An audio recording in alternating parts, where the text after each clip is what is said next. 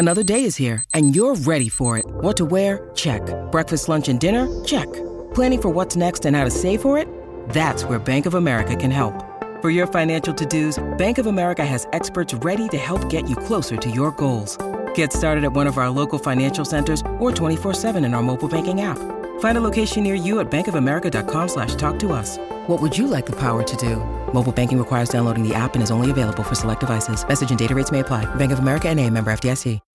When you need mealtime inspiration, it's worth shopping Kroger, where you'll find over 30,000 mouth-watering choices that excite your inner foodie. And no matter what tasty choice you make, you'll enjoy our everyday low prices, plus extra ways to save, like digital coupons worth over $600 each week. You can also save up to $1 off per gallon at the pump with fuel points. More savings and more inspiring flavors make shopping Kroger worth it every time. Kroger, fresh for everyone. Fuel restrictions apply.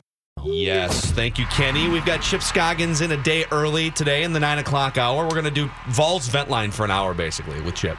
Gonna just Vols talk Vent Line, baby. 651-646-8255. Mackey and Judd.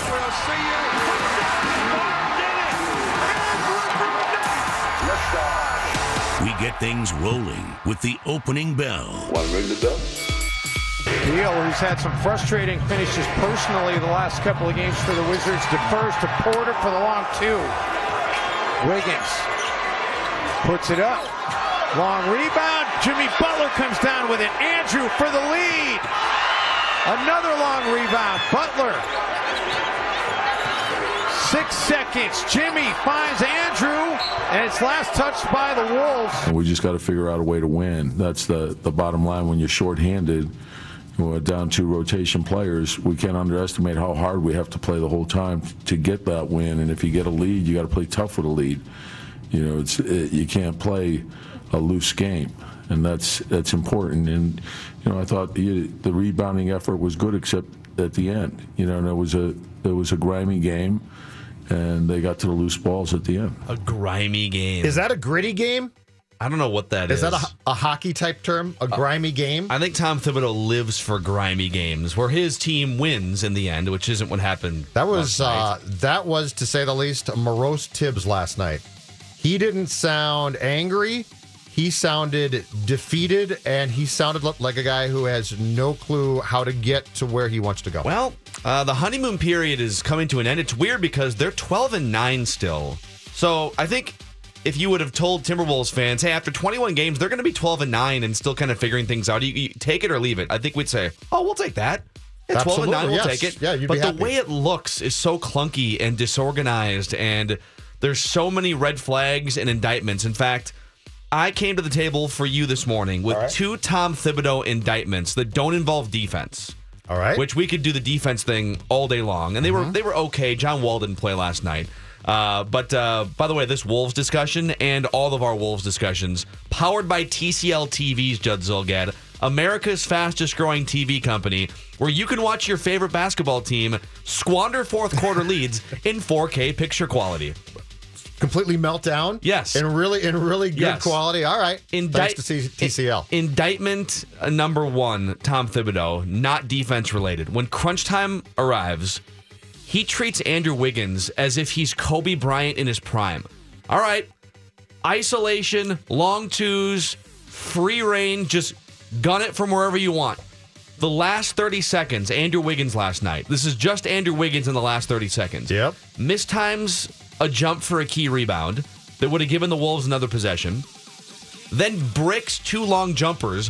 One where he rises up early in the shot clock, no ball movement, from like 22 feet and clanks it off the iron. A great offensive rebound by Butler, who just dishes it out to Wiggins again, who pulls up from 5 feet beyond the three-point line. This is malpractice from a coaching standpoint. Andrew Wiggins is shooting 32% from beyond 16 feet. So not even just like beyond the three-point line. From beyond 16 feet, Andrew Wiggins is shooting 32% this year.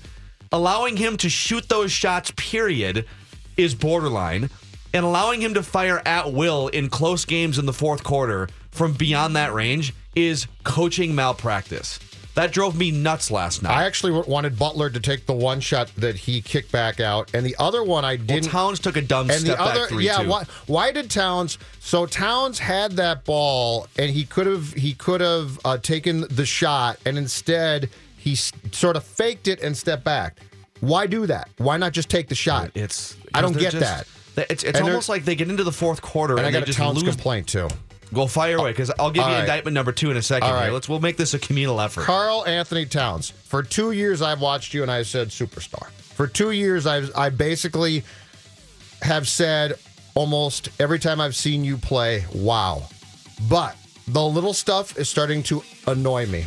And last night, the politicking for calls constantly in a game where, by the way, the officials made it loud and clear early on, they were for the most part going to let you play. They were going to allow this game to be physical. He did not go to the free throw line once, and I contend part of the reason for that was when you sit there, every time you think you've been fouled, flailing your arms and standing there, as by the way, the ball goes to the other end of the court, and you are looking for the call, and you are basically sitting there trying to yell, I got fouled, I got fouled. At some point in time, 3 years in, don't you understand that the opening quarter or so is going to dictate the rules of that game? It drove me crazy last night. Well, you know what? Because he had every opportunity to start to accept the fact that this was just going to be a physical game. Okay, so I agree it's annoying. You know where he learns it from? His idiot coach who's standing on the sidelines screaming at officials for 2.5 hours. Like, Tom Thibodeau doesn't sit for 5 minutes. He doesn't sit, period. I haven't seen him sit at all in the year and a half he's been the coach here. He's never sat. So if your head coach and your president of basketball operations, mind you, is screaming at officials for 2.5 hours and screaming at everybody for 2.5 hours, what do you think the players are going to do? The young, impressionable, now have some personal responsibility and accountability. I agree that if you're Karl Anthony Towns, figure it out. Go get to the free throw line. Go play defense. Yes. I'm not saying he should be exonerated. Yes. But if you're Tom Thibodeau and you're trying to set a tone for your organization, for your team, for your young players on the court, when you're bellowing the entire night at officials and constantly flailing your arms, your team is going to take after you in that regard. So that's actually, there's another indictment on Thibodeau. So that's indictment number 2. All right, well, that drove me absolutely crazy last night. Here's the third indictment then. And this is a Karl Anthony Towns related one, and I agree with everything you said. There's some deficiencies there. He's not the defender he should be. He complains too much about officials, and I'm going to set this one up for you. Mm-hmm. Despite those things, he's still one of the most versatile, uniquely talented offensive players in the NBA. He scores from the paint. He makes shots from the outside. He's a good passer out of double teams. He's just a uniquely talented offensive player. In fact, Towns is a more efficient scorer statistically than James Harden, Russell Westbrook, DeMarcus Cousins, Kristaps Porzingis, Kyrie Irving, Joel Embiid, and even this season, if you just go off effective field goal percentage, he's a more efficient scorer than Steph Curry. Okay. Which is, and I'm not saying that I would take Karl Anthony Towns as a scorer over Steph Curry. I'm just saying he's an unbelievably efficient scorer. And yet, there are 38 players in the NBA who take more shots per game than Karl Anthony Towns, including one on his own team, Andrew Wiggins, who's one of the least efficient scorers you're going to find in the NBA among guys who hog the ball. Mm-hmm. Harrison Barnes takes more shots per game than Karl Anthony Towns. TJ Warren and Dennis Schroeder, who no one's ever heard of, I was going to say, outside of their own markets, take more shots per game than Karl Anthony Towns. This is coaching negligence. He's also outside the top 75 in something they call usage rate, which is the frequency of times a play is run through a player or run for a player. He's not used enough. And I get that there's deficiencies defensively. He's bitching at officials all the time. But when you're allowing Andrew Wiggins to just chuck from any distance in the fourth quarter in isolation offense, and you're not running your offense regularly for 2.5 hours through Karl Anthony Towns, you don't know what you're doing as a coach. I'm done with the honeymoon period for Tom Thibodeau. You really are. I know they're 12-9, but here's what I don't get. Bleeping clue. Here's what I don't get. When you get to key moments of games, this team does not play fluid, and they always look like a team that's playing as separate players, basically. It doesn't ever look, for the most part, it doesn't ever look like it's fluid. There are times it does. opening quarter at times? It does. But last night was a prime example of when you got into key moments of that game, it looked like you basically had 5 guys playing basketball for themselves. It doesn't look like you're playing as a team. And that's what's frustrating about Towns is bitching at one end of the court. Butler, I think, was trying to yell at Towns to start playing again. You have all of these things. You've got talented players. But this does not play like a team, which is my contention of why your defense, when it matters, is bad. Your defense never seems cohesive to me. It doesn't. It seems like you've got different guys trying to play different styles. Butler's trying to do his thing, and at times it starts to work. But when it gets to be important points of the game, it breaks down. Yeah, it's and I don't know why, but it's really frustrating to watch. It is. They don't get back in transition.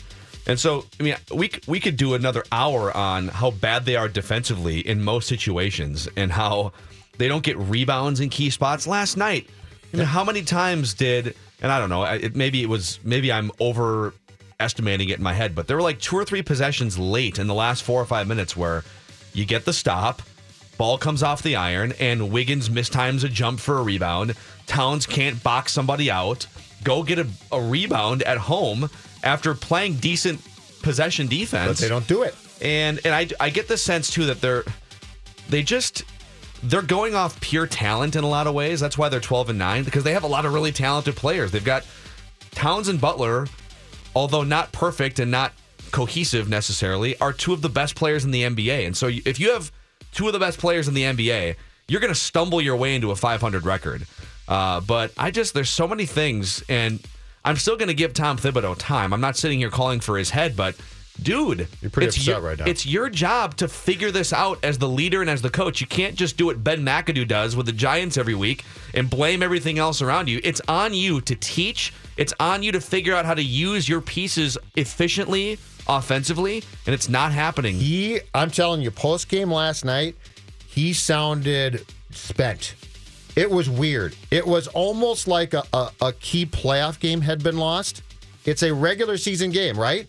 There was no defiance in his voice. There was no, we're going to correct this. There was basically we'll watch the film and I got to get back to. He sounded defeated. Well, he has one gear. He has one gear on game day anyways. Yeah, but I mean, he sounds like a guy who basically, he sounds like a guy who privately is thinking what we're saying, which is, what the hell now?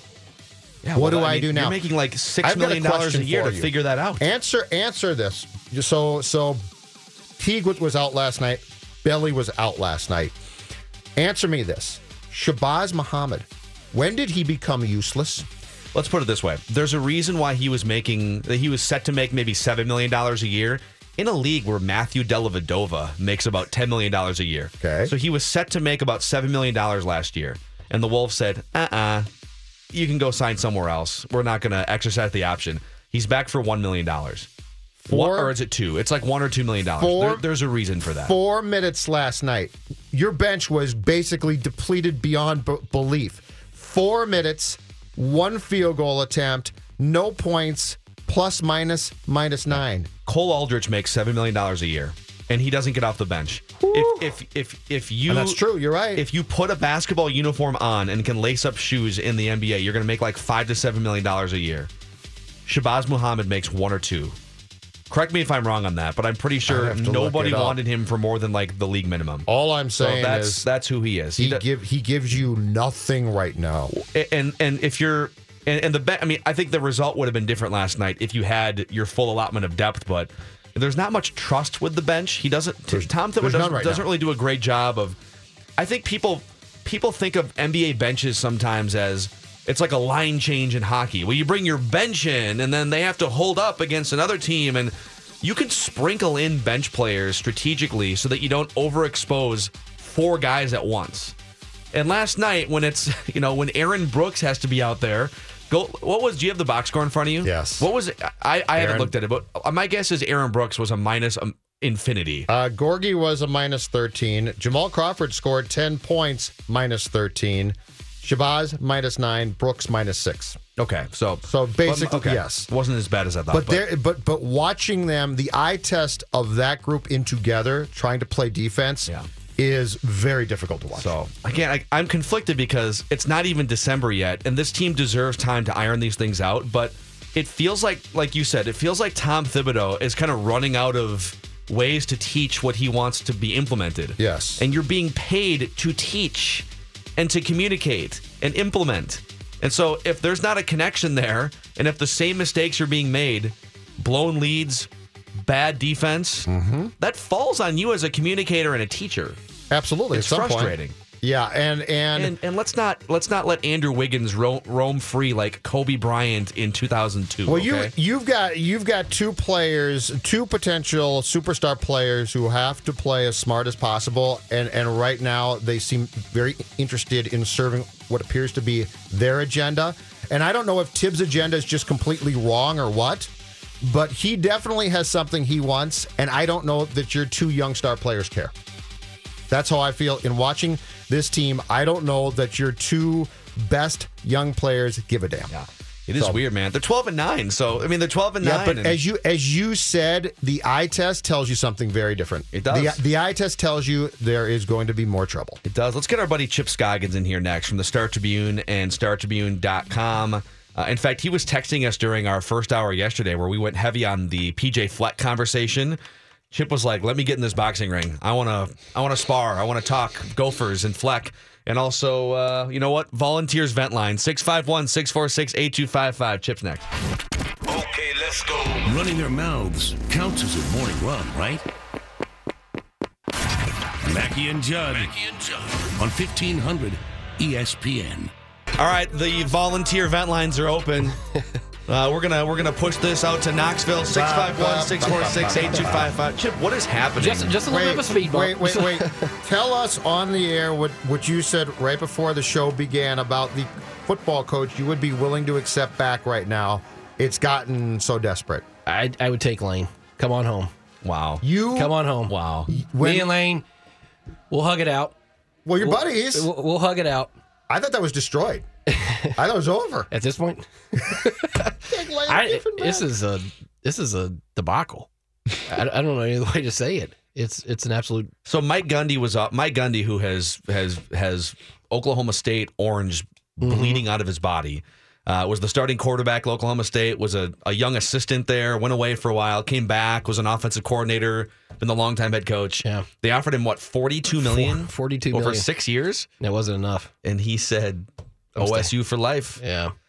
Yeah, I was excited there for about 3 hours, and then I went into full Tibbs mode when I found out in the first quarter. Brom! Next! What was your Greg Schiano feeling when that? You know, I was Are you a Schiano man? No, I wasn't excited. I wanted Dan Mullen. Probably that was my number one. I thought he'd been a great hire and good for Florida because I think he's a really good coach. So I was a little disappointed because, and I gotta be honest with you, I didn't even know he ever coached at Penn State. And reading all the stuff, that wouldn't have moved the needle on me at all. I mean, there just wasn't enough there for me to think, oh, you can't hire this guy. But just my perception of him was kind of clouded by how he was in the NFL at Tampa and some of that nonsense. Like when the other team would go in victory formation, he'd have his team smash through the line and try to kill the quarterback. That was the Giants game, right? Against he Tom did a couple Coughlin? times. Yeah, it was just. Yeah. At one point, I think I read he called a timeout, had his defense over screamed at him, and then he went back out and tried to bust through the line. I mean, it's kind of amateur hour, that stuff. But you listen to coaches in the profession swear by him, absolutely love him. And so, I mean, I wasn't excited, but I was of the feeling that, this is really, I'll roll with it. I'll, be patient and see if he can do anything. But now I honestly don't know what you do. My hunch is you're going to wind up probably with T. Martin, and I'll be excited for that. Former quarterback, led national title, and he's a high level coordinator at USC. So, but it's a bad process to get there. What's wrong with this job? Well, it's like so many schools inside your borders. You think your program's better than what it is, and I think we're living under the assumption that we're a top 10 program or top 15. Tennessee, as much as I love them, we're not.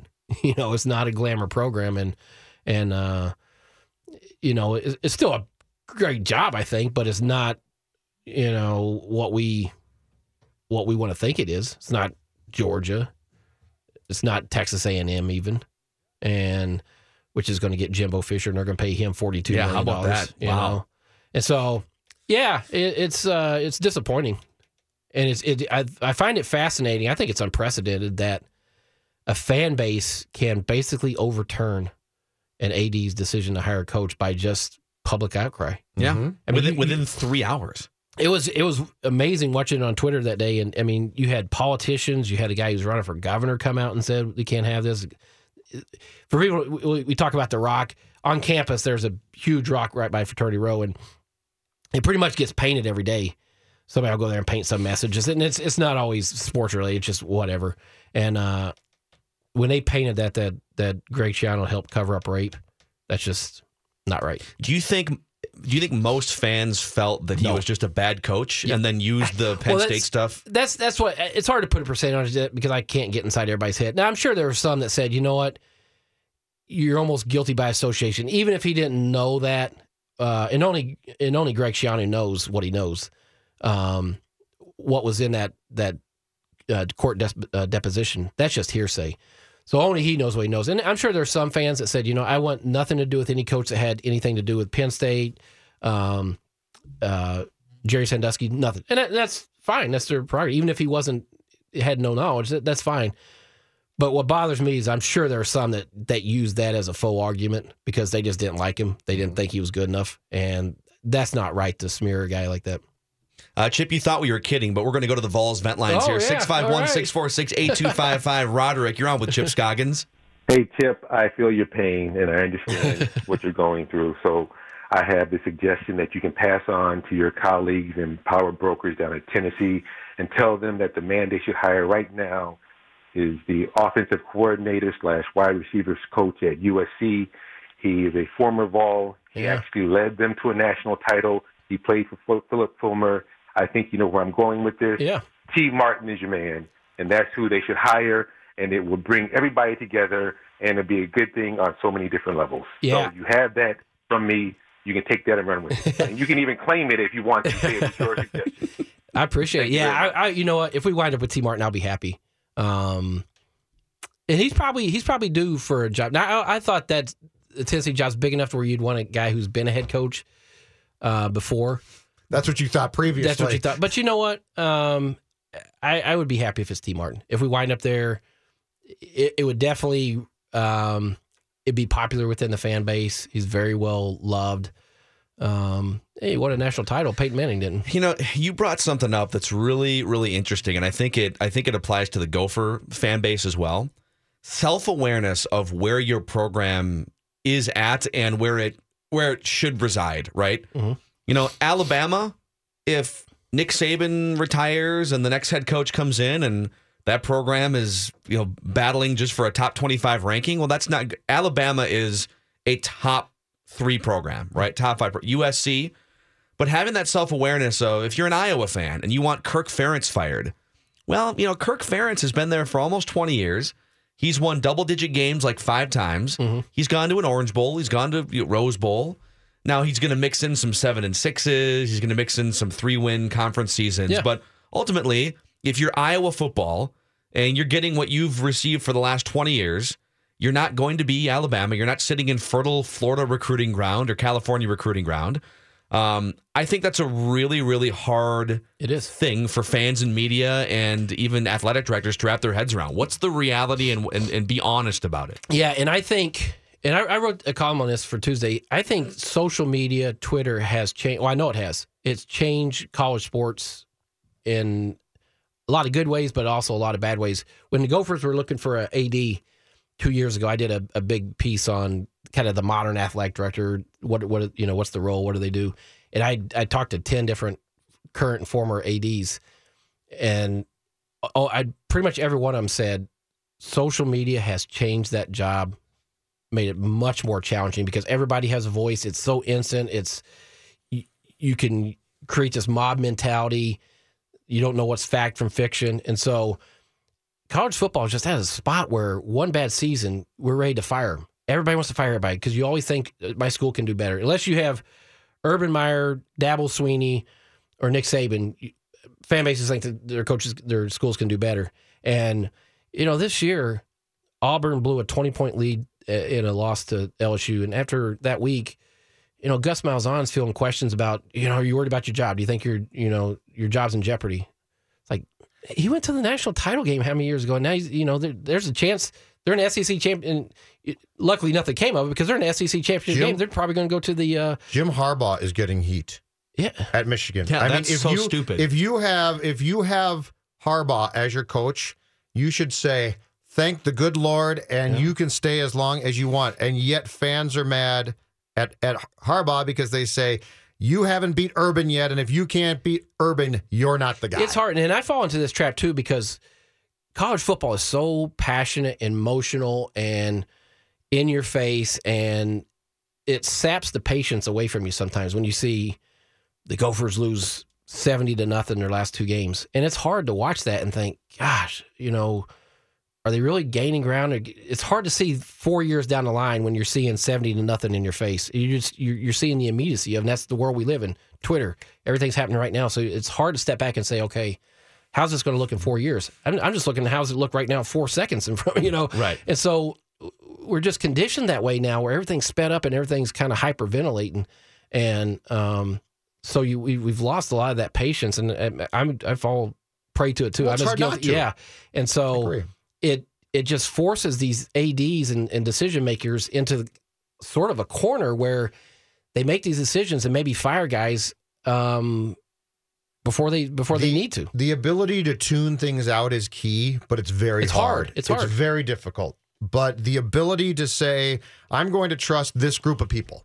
Yeah. And but in college sports, it's really tough because you've got boosters and fans who donate, and you say, well, your view is important because of this check, but ultimately that person might be a complete moron when it comes to what they're saying. Especially if you're in a market like this where there's no equity built up.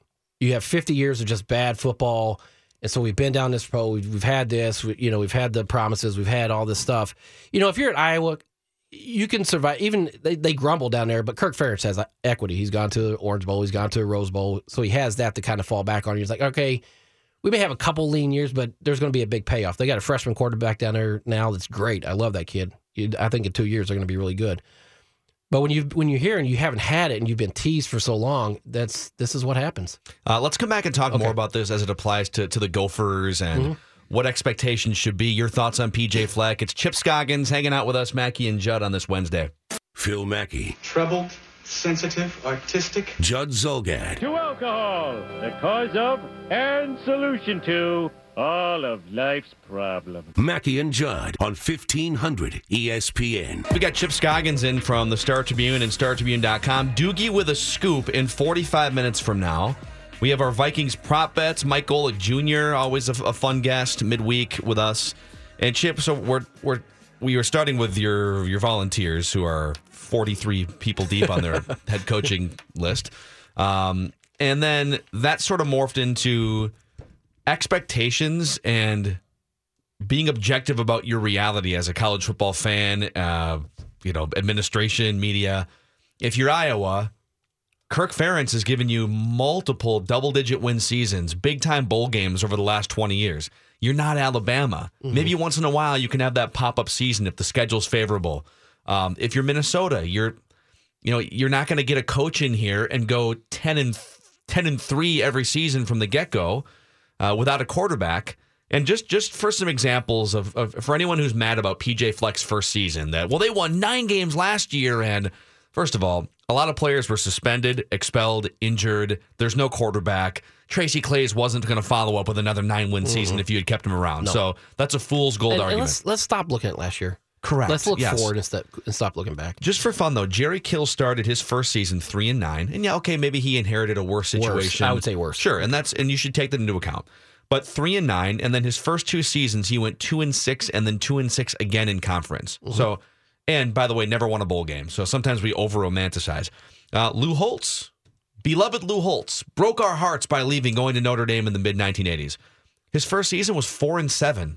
a clunker. Now, coming off a 1-win year, I get it, 1983, but 4-7, and then 6-5 the next year. It wasn't extravagant. Nick Saban, Michigan State. So patience. We're talking about patience here. Find out. Nick Saban, 6 wins, 6 wins, 7 wins, 6 wins. Year 5, Michigan State, 9-2.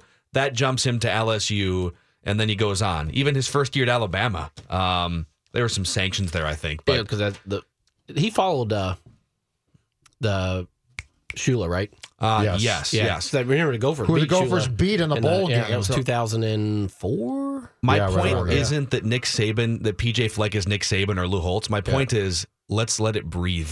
Yeah, and it's this is a very complicated, in-depth look. It's not just black and white. Hey, they won 9 games last year. That's the benchmark, because rosters change, things change. Sports aren't static. You can't just say, well, you won 9 here, so you win 10. Every coach deserves a chance to recruit to his system, because you're bringing in. I thought Pitino talked about that yesterday pretty well. Someone asked him about Fleck, and he said, this roster I have now is, for the first time, is filled with guys that when I sat in their living room recruiting them, I told them exactly what your role is going to be. He said, when you walk into a new team, that's not that way. You have a quarterback that doesn't probably fit your system, or a quarterback you don't want, players that might not fit the scheme that you're trying to run.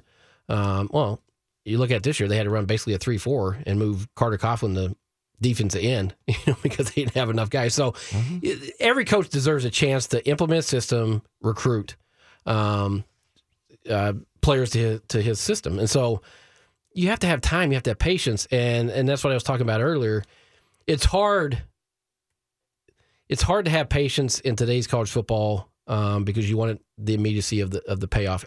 And the way I've tried to frame it the last month is, it's okay to have patience, and we're going to let this thing play out, but it's also okay to be disappointed. It's fine to be disappointed this season, and I am, because you look at, and Fleck has said, we've had 4 close games. Well, the Purdue game, you got to win that one. Agreed. You have to win that game. You're up by it with a minute to go. You have to win that game. Sure. And it's not like Purdue's this great team. They finished 6-6, and they have a little bit of spark there at the end, but it's not. They weren't a great team, and Jeff Brom didn't inherit a gold mine, right? He didn't walk into the greatest roster ever. Maryland, they came out flat and just looked like they had no focus. The opening kickoff goes out of bounds. They have 2 kickoffs out of bounds. They just don't tackle well. That thing was a clunker. Maryland's not a good team. And so it's okay to be disappointed and frustrated with losing those games. And so to me, that sort of changed the whole season. And then also, just not to be competitive at all in 3 of your Big Ten games, Michigan, Northwestern, Wisconsin. I mean, those games were over before they even began.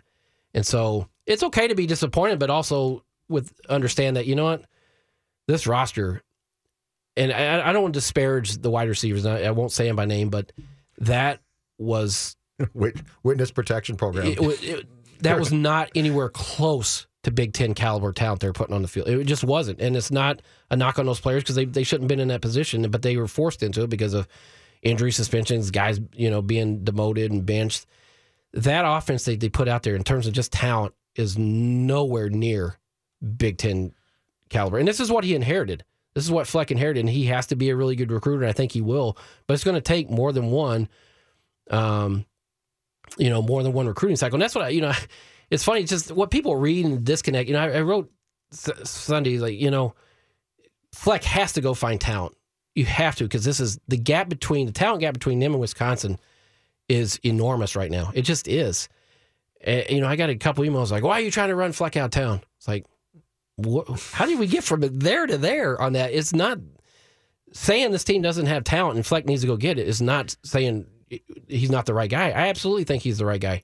I enjoy our conversations. I think he's a good coach. Well, saying this team doesn't have talent isn't even blaming PJ Fleck. No, it's not. It would be an indictment on Tracy Claeys, Jerry Kill. Yeah, and so it's hard to have patience, and I'm as guilty as anyone. And there's some things this year that bug me. Those 2 games that Purdue and Maryland stick out, and so I'll quit rambling. Fleck is PJ Fleck is taking the brunt of the disappointment for the fact that this program with Jerry Kill was coming back, and you went from Mason and you got Haughty and said, it can be improved. Yeah. And then you got a complete joke of a coach who brought the thing way down again. And Kill came in and you said, okay, it can be improved again, and it's going to reach. And to me, Chip, the key word is stability. Mm-hmm. It's not, Iowa has stability. This program has never had that. But I think where we in our end of the business missed a big one on this was, and I keep going back to it, the day Jerry quit. Mm-hmm. The day Jerry quit and you didn't have the infrastructure to replace him and you gifted the job to a guy who was a coordinator. Mm-hmm. And that is so for everybody that said, well, last year was great. No, last year was a mirage. And if you look, if last year hadn't been a mirage, you would have had the talent on this team to win games. Yeah. You didn't have that talent. So I think where we probably steered the fan base a little bit wrong was we should have said, this is going to be a potential disaster. And I said I don't like giving the job to Clays, but I was not nearly that strong. Yeah, correct me if I'm wrong. You can look it up. The year before last year, I think they were 5-7, right? They go 5-7 to 9-4. Is that right?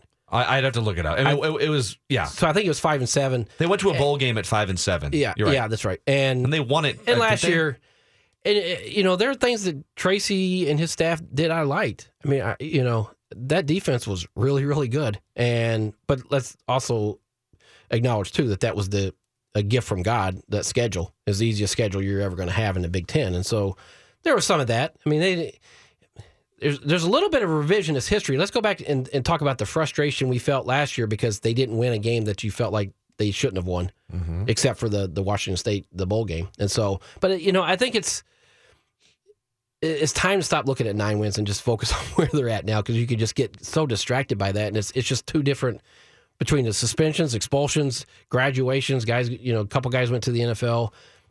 I mean, it's just a different thing. And so, was PJ&M perfect? No. I mean, I'm sure they made mistakes, whether it's scheme or personnel decisions. There was a game, was it the Purdue game, where he had a punter who's never punted, punt the first one because they were going into this crazy win and he wanted a line drive one and the thing went like 3 yards. It's like, you overthought that. Don't overthink it. Just have your regular punter punt it. I mean, it's things like, there are mistakes they made, but if we can just step back, exhale, let the guy go recruit. Sure. And have a little, allow ourselves to look down the road and just say, you know what? He may not win here at the level that he thinks he's going to win and that everybody hopes. It may not happen. There's nothing guaranteed, but there's no guarantees he's going to fail either. And nothing in year one should be indicative of like, oh my God, like these little things, the Purdue game, Maryland game, those things are so minuscule on the scale of, okay, what matters for the next 2 or 3 years? In the moment, it bugs you. Of course. In the moment of this season, it bugged me because I said, this season definitely could have looked different. If you have 7 wins, it looks different. You're thinking, this is probably what we thought. They maxed out this team.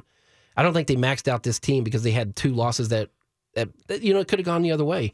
But anyone who's rendering a verdict now is just not being fair. And those last 2 games were incredibly hard to watch. They're hard to watch, yeah. But if you're going to then say, well, this guy took all of these different players and he can't coach them, he doesn't even want them. No. I mean, I guarantee you the guy who was most thrilled when Demery Croft said, I'm gone, was probably PJ Fleck. And it said, absolutely, because you can't play quarterback for me. And it is telling that there you go. Yeah, the guy who started the last 7 games at quarterback leaves the day after the season. So, I mean, there was obviously a disconnect going on the whole time that we thought we knew with the suspension, but I thought he had turned a corner.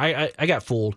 I thought that Nebraska showed a little bit, and I wanted to see the last 2 games, see if he could continue it, but it showed something, but it was fool's gold. Yeah, I have a list of things that I keep going back to with PJ Fleck that regardless of the little things here and there that might annoy you, and I'm with you, I think they should have won at least 2 extra games, and I think it would have been nice to see some different things within games that whether it's the punting example, but I keep going back to the fact that he has a track record. Mm-hmm. He turned Western Michigan around in a 4-year stretch where they were a joke, and then they went undefeated and went toe-to-toe with Wisconsin in a big-time bowl game. He developed a top 5 overall pick in Corey Davis, wide receiver to the Titans. He developed a really good college quarterback at Western Michigan. his personality is compelling if you're not a 67-year-old salty, upper Midwesterner. If you're a young adult, his personality is compelling. Well, he's enthusiastic. He's energetic. He can recruit. Yeah. There's all these things that I think are going to win out in the end. And I'm very comfortable going against anyone who says that his personality is too much or he's a gas bag, rah. I disagree. And I think a lot of those same people wanted Richard Pitino about 3 years ago. Yeah. And they were wrong too. Yeah. I mean, his personality, and maybe because I see him in a different light, we have conversations. I enjoy our conversations, and the rah-rah stuff doesn't. I mean, a lot of stuff just goes over my head. I sort of ignore it or block it out. But he's trying. It's interesting because he's definitely bringing eyes to his program, and he's purposely bringing eyes to his program. But those eyes are first-time people or skeptical people that are coming, and they see they mistake his energy and his boldness and his brashness as, holy cow, they're going to win 10 games this year. Well, it's.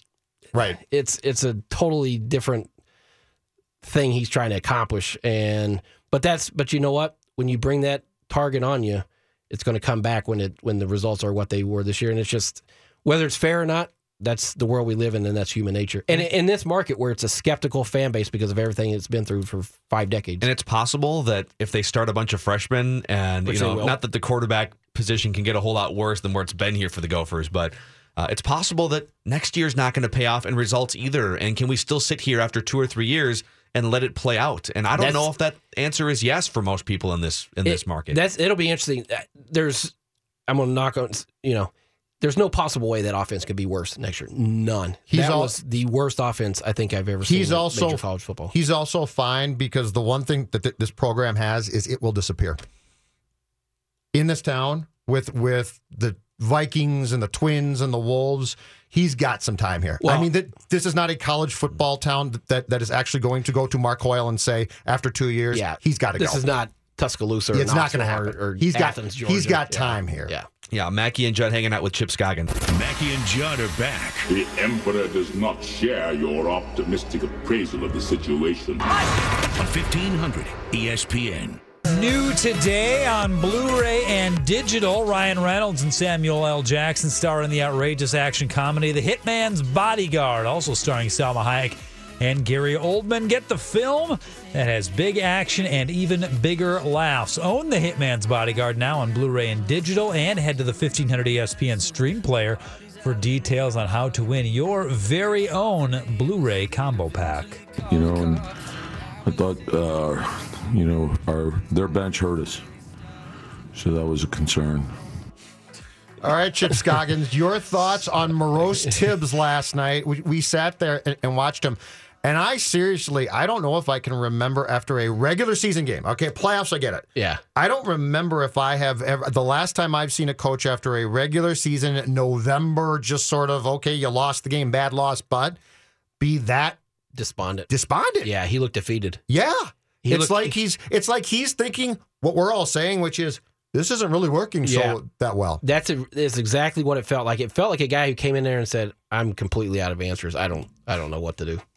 And it was that last 4 minutes, watching him play offense, it felt like 5 guys and 5 cabs. Hell and 5 cabs. I mean, it was like, if you had the ball, it's like, well, my turn. I'm going to shoot it. That was Wiggins in the last 30 seconds. It was unbelievable. Oh, I got the ball. It's time for me to shoot and be the hero. Oh, I got the ball again. Time for me to shoot. Terrible, inefficient shots. It's so disjointed. And then Cat pump fakes. He has a drive to the basket or wide open 3, and he dribbles himself back into a contested shot. I don't understand what they're even trying to accomplish sometimes when you watch them on offense. And so if you can't beat that team at home without John Wall, when, let's be honest, they did not shoot the ball well for 3 quarters, Washington. I mean, they couldn't buy a shot. Are we being unreasonable? They're 12-9. Like, are we overreacting right now? Well, but watch him, though. I know. I'm. This is therapeutic for myself because I freaked out to start the show today. So. Well, we've been talking about having patience for but it's hard when you watch a team with that kind of talent and the expectations of what they should be play like that and just not have a clue defensively, be sort of just selfish on offense. I don't know. Who hates their team more right now, Boods or Tibbs? Because I swear to God that those poor guys should get together, blow off your next game, get together, go to the bar and talk it out. That's what we were thinking last night. Is like they should meet somewhere, just have a beer and commiserate about honest to God, because how bad things are going right now. Both of them, in their own way, with their personalities, seem to be just completely sort of done with this thing right now. Yeah, and this still is going to be a playoff team, right? I mean, they're going to win. It's going to come together. It's going to click eventually, right? Right? Tell me. Chip, you there, Chip? You would think so. I mean, it has to come together, and it has to gel at some point, but just the kind of stops and starts, and they play well one game, and then they're completely terrible the next, and maybe that's what happens when you throw all these new parts together and expect it's going to be, the Golden State Warriors right off the bat, but just to watch how disjointed and out of sync they look sometimes on offense, and forget even the defense because that's a disaster in itself. But just offensively, how there's no ball movement sometimes, and just the shot selection, it just drives you crazy. It feels like there's things that are just inherent, and that is a little scary if you're hoping for a big next jump forward. I mean, some of the things that I get frustrated with Andrew Wiggins, going back to even Flip Saunders when he was the coach, those things aren't really changing. He's still automatically in his head pops to 22 feet, the most inefficient shot in the NBA, and he's not even good at it. He shoots 30% from that range, and how do you change that?